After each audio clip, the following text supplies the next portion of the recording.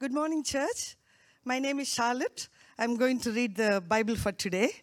Can we all open our Bible to Gospel according to St. Luke, chapter 22. I'm going to read from verses 66 till 25th verse of chapter 23. And if any one of us do not have a Bible, there are Bibles available on the table at the back. You can grab one, and that will be a gift for you from our church. St. Luke's Gospel, chapter 22, verses from 26.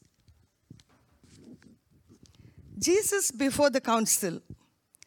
When day came, the assembly of the elders of the people, both chief priests and scribes, gathered together, and they brought him to their council.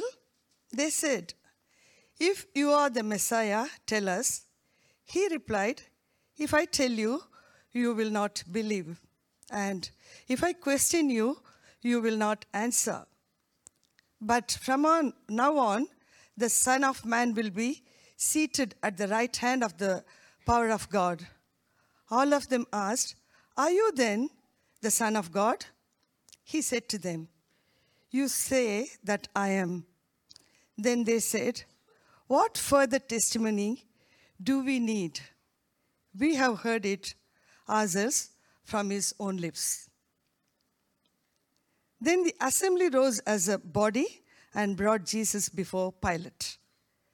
They began to accuse him, saying, "We found this man perverting our nation, forbidding us to pay taxes to the emperor, and saying that he himself is the Messiah, a king." Then Pilate asked him, "Are you the king of the Jews?" He answered, "You say so."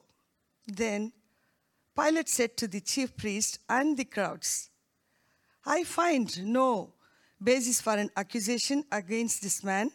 But they were insisted and said, "He stirs up the people by teaching throughout all Judea, from Galilee, where he began, even to this place." When Pilate heard this, he asked whether the man was a Galilean. And when he learned that he was under Herod's jurisdiction, he sent him off to Herod, who was himself in Jerusalem at that time. When Herod saw Jesus, he was very glad, for he had been wanting to see him for a long time, because he had heard about him and was hoping to see him perform some sign. He questioned him at some length, but Jesus gave him no answer. The chief priests and the scribes stood by, vehemently accusing him. Even Herod, with his soldiers, treated him with contempt and mocked him. Then he put an elegant robe on him and sent him back to Pilate. That same day, Herod and Pilate became friends with each other. Before this, they had been enemies. Pilate then called together the chief priests, the leaders, the people, and said to them, "You brought me this man as one who was perverting the people, and here I have examined him in your presence and have not found this man guilty of any of your charges against him. Neither has Herod for he sent him back to us. Indeed, he has done nothing to deserve death. I will therefore have him flogged and release him." Then they all shouted together, "And away with this fellow, release Barabbas for us." This was a man who had been put in prison for an insurrection that had taken place in the city and for murder. Pilate, wanting to release Jesus, addressed him again, but they kept shouting, "Crucify him, crucify him." a third time, he said to them, "Why? What evil has he done? I have found in him no ground for the sentence of death. I will therefore have him flogged and then release him." But they kept urgently demanding with loud shouts that he should be crucified. And their voices prevailed. So Pilate gave him verdict that their demand should be granted. He released the man they asked for, the one who had been put in prison for insurrection and murder, and he handed Jesus over as they wished. Good morning, church. If you are new, my name is RJ. I'm the associate pastor here in Tungabi Baptist. A big welcome to you all. As we said, that we are going through a series in the Gospel of Luke. So keep your Bibles open to that page. And let me pray before I begin. Father, we ask that you will speak to us now. Speak to us with conviction. And speak to us with encouragement, that we may see the Lord Jesus in our lives. This we pray in his name. Amen. Today we're looking at as we read, the trial of Jesus. When Jesus was really taken up to almost three different kind of courts, and where all charges are laid against him. And I think this is a really great passage to look at because nothing has changed. In a way, Jesus is still on trial today. His authority, his existence, his claims are still under heavy scrutiny today in our society. And the charges laid against him still haven't changed. The most well-known atheist, Richard Dawkins, wrote in his book, God Delusion, he says that the God of the Old Testament is arguably the most unpleasant character in all fiction. Jealous and proud of it, a petty, unjust, unforgiving control freak, a vindictive, bloodthirsty, ethnic cleanser, misogynist, homophobic, racist, infanticidal, genocidal, filicidal, pestilential, megalomaniacal, sadomasochistic, capriciously malevolent bully. That's what he thinks of God. Another well-known atheist, Sam Harris, said, "The idea that Jesus could be born of a virgin, walk on water, rise from the dead, and perform miracles, and that only those who believe in him will be saved, is a real absurdity." And you don't need a well-known atheist to tell you what the world believes. Just watch TV or simply ask people on the streets, and they will tell you that they pretty much think similarly. And if you ask them, well, what would make you believe? What will convince you of the God of the Bible or Jesus of the New Testament? Well, often they will say that if there is clear and convincing evidence, then I might believe. Because if God is real, if there is a God, why doesn't he prove himself better? Why doesn't he give us better evidence for me to believe? See, we demand God for evidence. And those, again, are the charges today against God. The lack of evidence in God's part. People want proof. We want proof. But the problem is people don't really want the truth. And as we can see in our story today, Jesus faces three different courts, and all are looking for some type of evidence, different types of evidence, but as we will see, the evidence is not good enough for them. It's not what they need. And the three courts that we're going to look at will be our three main points for today. And so the three things that we're going to look at today are when Jesus is before the religious leaders, when Jesus is before Herod, and when Jesus is before Pilate. Okay? So 3 times he could have been freed, people could have believed in him, but 3 times he was failed. So let's begin. Firstly, Jesus before the religious leaders. So as we said last week, Jesus was betrayed. He was arrested during that night. In verse 54, we are told that, in chapter 2, verse 54, that he was taken to the house of the high priest for questioning. Now, Luke doesn't tell us what happened that night, but the other Gospels do. But what Luke does is that he jumps right away to the next morning, verse 66, when they've all gathered together to finalize the charges that they have against Jesus. So they met that night, and the next morning, they're finalizing everything. So it says that the whole council is assembled, meaning the whole Sanhedrin council, which is, it's made up of 70 elders, plus the high priest, so there's a lot of people there.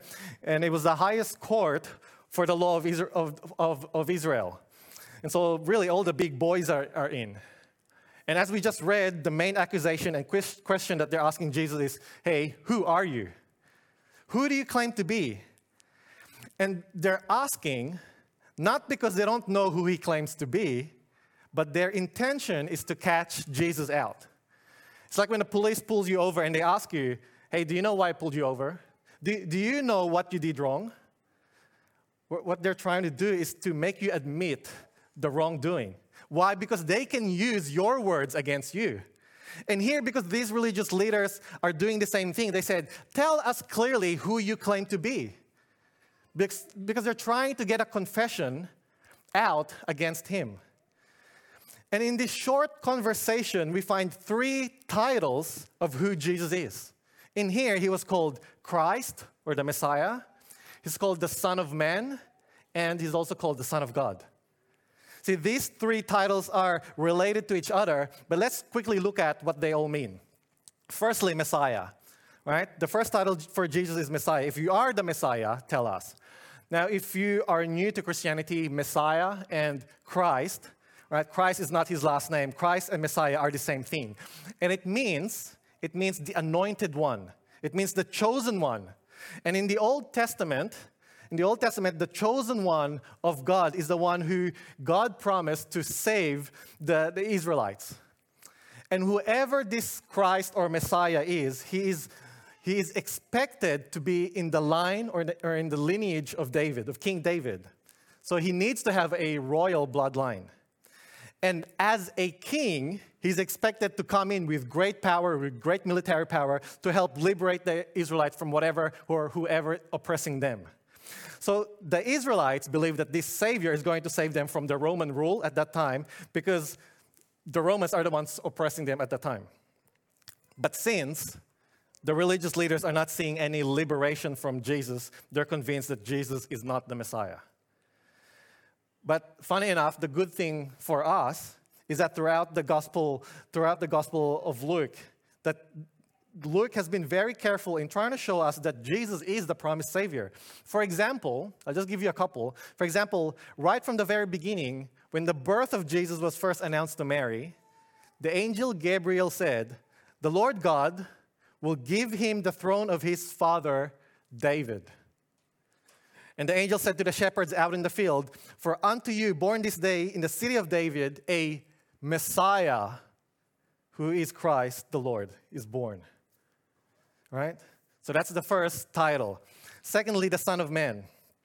And this is the title that Jesus often used for himself, the Son of Man. Now, it sounds kind of weird, like Son of Man. It's like a son, a child of a human being.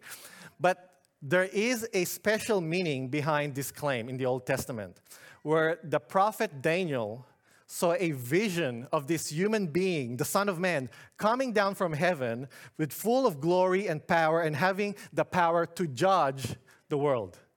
And it says this in Daniel 7, I saw in the night visions, and behold, with the clouds of heaven, that there came one like a son of man. And he came to the Ancient of Days and was presented before him.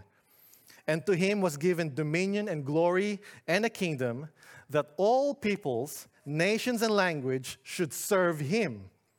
His dominion is an everlasting dominion which shall not pass away, and his kingdom one that shall not be destroyed. So the prophet Daniel is saying that this person, though he is human, he will be treated like God. His glory is divine. That the prophet Daniel saw someone with divine power and glory having dominion over the nations. Right? So it was a vision of a divine ruler and judge. And any Jewish leaders at that time will be very, very aware of this claim because it's quite unique. And this is why in verse 69, Jesus said, from now on, the Son of Man will be seated at the right hand of the mighty God. Because again, to sit at the right hand of God means to have the divine authority and power to make the judgment. Jesus is claiming to have rule over all the earth. right? It's a big claim.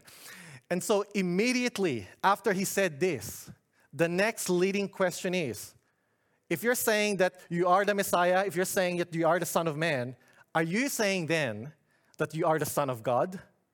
Right? And this is why in verse 70, just to make sure that they're clear on what Jesus is claiming to be, they're really asking, are you the Son of God? Right? Are you in the same level as the God of the Old Testament? And there is no bigger heresy in Judaism than to break the very first commandment that you shall have no other God aside from Yahweh. And here Jesus is not just claiming that there is another God. He's saying, I am God in flesh. Hence they said, we have all the confession that we need. We can take him to the Supreme Court now. And so they managed to incriminate himself with blasphemy.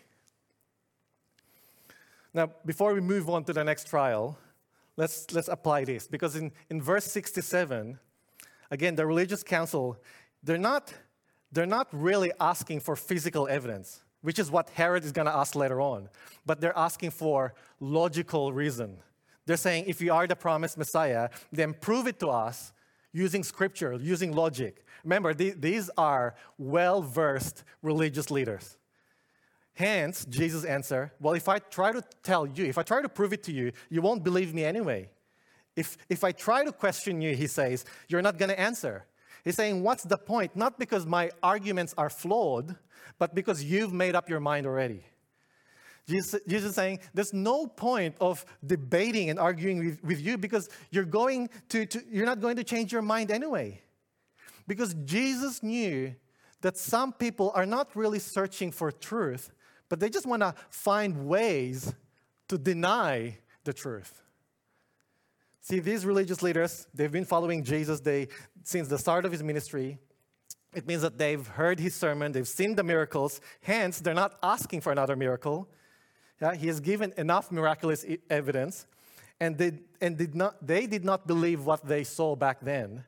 And if they did not believe his works, why would they now believe his words?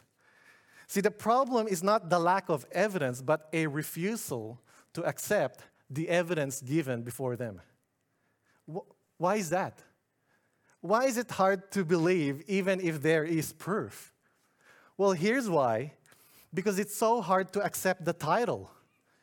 Do you see that in every one of those titles, it's a title of authority? It means you have to submit to his authority. Messiah, which means that you have to submit that you need a Savior, and only he can save. You can't save yourself. Son of Man, meaning that you don't judge him, he judges you. He sits at the right hand. He's the judge. Son of God, meaning you're not in charge of your life, he is. Jesus is God, and you're not.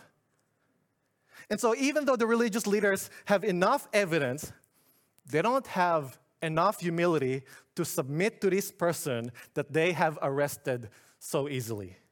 They can't submit to someone who looked so weak and helpless. That Christianity can make great logical sense, but logic alone will not convert people. And I always tell people it's difficult to convert people by just arguing with them. Because the mind will only believe what the heart is willing to believe. Even though there's enough evidence, they won't buy it unless there's a change of heart. And that's why evangelism, that's why the work of God is the work of God. In a way, faith only happens in the heart before it happens in the mind. A conviction of the heart needs to happen first before it becomes logically viable.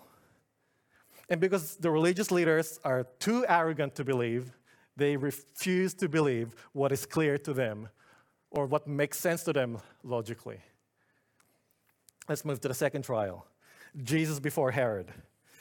So the religious leaders are convinced that Jesus should get the death penalty and because of blasphemy. But since the Jews were under Roman occupation, they did not have the right to execute capital punishment. And this is the reason why in chapter 23, verse 1, they brought him to Pontius Pilate. Now, before we look at Pilate, I just want to jump to Herod because, as we read earlier, Jesus kind of goes to Pilate, then to Herod, then back to Pilate later on. So we'll deal with Pilate later on. And under Roman law, a person could either be tried in the place that they were accused or in the place where they are from. And it says there that since Jesus is from Galilee, and it just happened that Herod Antipas, the son of Herod the Great, the ruler that includes the province of Galilee, was in Jerusalem. So Pilate, the governor thought that, well, since he's under Herod's jurisdiction, let him deal with him. And surprisingly, in verse 8, we're told that Herod was happy to see Jesus because for a long time he had been wanting to see him. From what he had heard about him, he hoped to see him perform some sort of a sign or miracle. That Jesus was famous for doing miracles, especially in Galilee where he's from, where he fed the 5,000, in Galilee where he raised the dead girl back to life, in Galilee where he cast out legions of demons and put them in pigs. Now, finally, Herod had a chance to see for himself what Jesus could do. But verse 9, he asked Jesus many questions. He's probing him, but Jesus didn't give him any answers. He's hoping to see some kind of a miracle. He wanted to be bedazzled, but when Jesus refused to perform any tricks, Herod was greatly disappointed. Verse 11, Herod and his soldiers ridiculed and mocked him instead, dressing him in an elegant robe. Maybe Herod owns that robe, and they sent him back to Pilate. They started making fun of him instead. One way or the other, he wanted Jesus to entertain him. He's not really wanting to know if Jesus is God. He just wants to see if Jesus can fix his boredom. He is not after truth. He's after a performance. And after he got tired of Jesus, of ridiculing him, he sends him away once again. And I was just thinking, you wonder how many people look for Jesus just wanting to be entertained as well. Maybe like Herod, they ask for some miraculous evidence, and if they don't get it, they ridicule how stupid Christianity sounds. And it's common for people to seek out religion out of boredom. But the other problem is, and it's a major problem, is that churches often gives them the performance and the spectacle that they're craving for. And so a lot of people stay for the performance. People stay in church because church is entertaining, it's enjoyable, it helps with their social life, and it keeps them busy, and it feels like they're needed. But once they find something better to do on a Sunday morning, they get bored of it, and they move on to the next best thing. So for some people, Jesus or Christianity or religion in general is for their own amusement. And sadly, churches are feeding these cravings instead of giving them what is true and what is real. And I hope that's not us. And I hope that's not you. I'm sure you're not here because there's nothing left to watch in Netflix, right? Because we are told that Jesus did not say a word because he's not here to entertain. He's not even wanting to argue or debate because he knows the argument will be entertaining for Herod. And so Herod saw no evidence. He heard no defense. Instead, he only saw how weak, how vulnerable, and how ridiculous Jesus is. To him, Jesus is really a nobody, but just somebody to make fun of. He's entertaining. But little did he know that Jesus' silence is not weakness, but it is because of his strength to fulfill what he came to do. That in Isaiah 53 says that he was oppressed and afflicted, yet he did not open his mouth. He was led like a lamb to the slaughter, and as a sheep before its shears is silent, so he did not open his mouth. He remained silent because his purpose is not to fix people's boredom. He came to solve a bigger existential problem today, which leads us to our third point, Jesus before Pontius Pilate. As mentioned earlier, the religious leaders, they took Jesus to the local government because they had no political power to put Jesus to death. And they knew that the local government has no vested interest in the Jewish religion. And so they had to present a political problem before Pilate.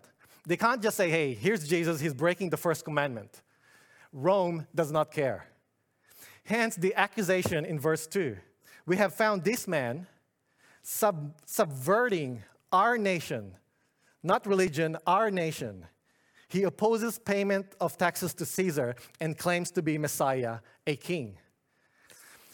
The government does not care about your religion as long as it doesn't interfere with their power to govern. And the religious party knew that if there is one thing that Pontius Pilate could not and would not tolerate, it's someone claiming authority over his territory.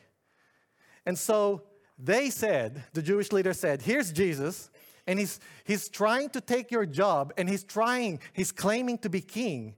And he's even going against the taxation system, right? Because we hate nothing more than people not paying their taxes. And so Pilate's question is not a religious question, but it's a political one. Are you the king? Are you the king of the Jews? He's really asking, are you making a political claim? Right? Yes or no? And this is why, really, Jesus gave a vague answer. Because on one hand, he can't just say yes. Because if Jesus says yes, I'm making a political claim, then he's saying that I'm starting a rebellion, I would raise an army, and I will go against Rome, right? And then that will be treason and sedition, and he will be charged with that, but that's not true. But if Jesus says, no, I'm not political, then he will be saying, I'm just here as a spiritual person, my movement is about personal peace, it's to keep religion private, and it doesn't affect the public life. I'm only here for people's personal and private happiness. That won't be true either. Because Jesus always says that to make your faith public, express it publicly, to live it out. So it's hard for Jesus just to answer yes or no. And I think this is the dilemma we have today as well in our society. Isn't this how the government kind of treats Christianity today? That society is happy for you to keep your religion, but they will say, but keep it to yourself, right? Don't let your religion affect your public life, the public arena. Don't bring it out in the open. Don't create a movement that will offend people and disturb the peace. And that's why it's so hard to engage as a Christian. Because on one side, as Christians, our job is not to control the government. Our job is not to create a movement that will control politics and the society. We're not called to overthrow the government. We're not called to impose religious law and make people abide it with force. Because even Jesus didn't make that his mission. But at the same time, Christianity is not a private religion. If Jesus if Jesus is who he says he is, then we are to follow him the way he calls us to follow him. Then it will affect every area of our lives. It will affect the way you work. It will affect the way you parent. It will affect the way you vote. It will affect the way you spend your money. It will affect the way you drive even. It affects everything. It means sometimes people will be offended. It means that there will be confrontations. It means like Jesus will get into situations where people will be asking, are you going against society? Are you going against authority? Are you engaging politics with your religion? Are you being political? Because the Christian faith is a belief system that starts with a personal and private transformation. And that individual person can transform a community, and a community can transform a nation. And it is not done by force and power. It is done through conviction mixed with humility, love, and sacrifice. That if Jesus is king, then there will be times where we have to say and speak like Peter in Acts. We need to obey God and not men. If Jesus is king, then there are times like Paul where we're compelled to go against society and be willing to face death for the sake and love for others. The mission of Jesus is not political. It is beyond that. It is personal with universal implications. And here's the irony in the story. Here's Pilate really asking Jesus, are you the king? Are you a political threat? Do I have to submit to you? And clearly Pilate can see that Jesus doesn't have an army behind him, nor power. And so he says, he's innocent, let him go. He's a nobody, he's nothing. And it was tradition for the governor to release a Jewish prisoner during Passover. We're not sure why. Some people say that it's because it's a symbol of the Exodus in Egypt, where the people of God were released from bondage or prison. So then the governor kind of does the same thing. And so Pilate would free whichever prisoner the people asked for. And it seems that Pilate was really hoping that they would ask for Jesus because he doesn't see him as a threat. But verse 18, but they all cried out together, "Away with this man, and release to us Barabbas." Now, I find it really hard, as Mark mentioned earlier, that the crowd turning against Jesus when not so long ago, just in chapter 19, the whole crowd welcoming Jesus to Jerusalem and calling him king. How did the crowd turn so quickly in just a matter of a week? Now, we're not told why exactly, but a couple of things to consider. Firstly, remember that Jesus was expected to be the Messiah, the Savior. And so perhaps I'm assuming that as he enters Jerusalem, the city of God, the capital of worship, the crowd was expecting him at that time to overthrow Rome and bring in some political restoration right then. But as soon as they realized that he has no power to do so, and together with the accusations of the religious leaders, they quickly turned against him. Right? They changed their minds the way we quickly change our minds when politicians don't deliver with their promises. Right? We vote for them one day, and then the following week, no, we don't like them.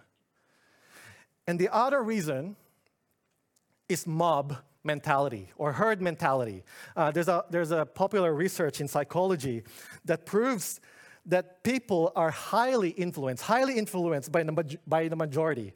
One research is called the Solomon's Asch line test during the 50s. What they did is that they put different groups of people in a room, and they were told to judge which is the longest line. Right? Very simple question, A, B, or C. But they are to give their answer aloud. Now, it's quite obvious what the longest line is. But in the group, everyone is an actor, and there's only one person that's being experimented on, being tested on. So all the accomplices will give the wrong answer. They would say C. And when it comes to the person being tested, the test reveals that about 80% will also give the wrong answer, just because they start to feel that they are wrong, even though it's very obvious that they're very convicted that they are right. That people will be willing to compromise the truth in order to follow the crowd. And I believe, I might be speculating, but I believe that there's a good handful of committed followers in the crowd when Jesus was on trial. But because everyone is yelling, "Crucify him," they probably just joined in or they kept quiet. That when Jesus entered Jerusalem, they are the majority voice, that they're happy to voice it out, praise Jesus as king. But once he's being accused, they suddenly kept quiet because they are now the minority. And I think a lot of Christians are only brave when they are the majority. That a lot of people in a Bible study group are very vocal about their conviction and how everyone else in the world is wrong simply because they are the majority in the room. But once they can see that they're alone and the crowd is going against their Lord, most Christians will quickly turn away, even if they know that they're right. Maybe it's a religious joke during lunchtime at work, and you're compelled to laugh like everybody else because everybody's laughing at the joke. Maybe it's a conversation of the absurdity of the Christian belief in a university class, and everyone is mocking the Christian argument, and you just agree with them because you're the only Christian there. Or maybe it's a conversation with a group of friends during dinner, and you have to tone down your belief or your conviction about Christian morality. We might not yell out, "Crucify him," but our silence does not support him either. Who put Jesus on the cross? Is it the religious leaders accusing him of heresy? Is it Herod wanting to see a miracle? Is it Pilate who wants to let him go but instead listen to the crowd? Or is it the crowd turning against Jesus? Notice this, that throughout the passage, Jesus has been very vocal throughout the Gospels. But what we really see is Jesus not hardly speaking at all. And if he does, it's quite vague. And really, Jesus not defending himself. That he was very submissive. Before the religious leaders, he didn't brag that he is the Son of God or gotten into a spiritual debate. Before Herod, he remained silent and didn't give him any miraculous performance. Before Pilate, he could have summoned a spiritual army and proved his supremacy as king, but he was submissive. Not because he was weak or powerless or a fraud. 4 times in our passage, it was mentioned that Jesus is innocent. 4 times it says that he's done nothing wrong deserving death. Because that is exactly the point. He was innocent, and yet he did not defend himself. Because he's doing something only he can do. He's giving himself. He's sacrificing himself so that verse 25 can happen for all of us. It says that Pilate released the man who has been thrown into prison for insurrection and murder, the one they asked for, and surrendered Jesus to their will. See, the crowd wanted Barabbas, because at least Barabbas is clearly against Rome, right? Release Barabbas because he's against Rome and possibly even killed someone to get the job done. The people wanted someone who clearly is fighting for them. They're thinking, yes, he's a murderer, but at least he's murdering for my freedom. But they didn't realize that Jesus is doing something better, that he was giving himself so that you can be free. And not just free from political and economic oppression. He came to give you freedom from sin. He died so that you can be forgiven. Barabbas killed trying to gain freedom, but was imprisoned. Jesus surrendered his power and was killed so that you can gain freedom. The story is clear that Jesus is innocent and Barabbas is guilty. But they let the guilty free and killed the innocent person, not because of injustice, but because the Son of Man was judged instead of judging. And so now forgiveness and freedom and reconciliation and restoration is only available. It's only possible because Jesus Christ took the stand. He faced the trials instead of you. And if you believe that he has done that for you, like Barabbas, you will find freedom only through him. Church, let's pray. Heavenly Father, we thank you. As this passage leads us to Good Friday and Easter, Lord, help us to continually reflect of your wonderful love, of your great sacrifice. Again, Lord, we cannot comprehend what that really feels for us.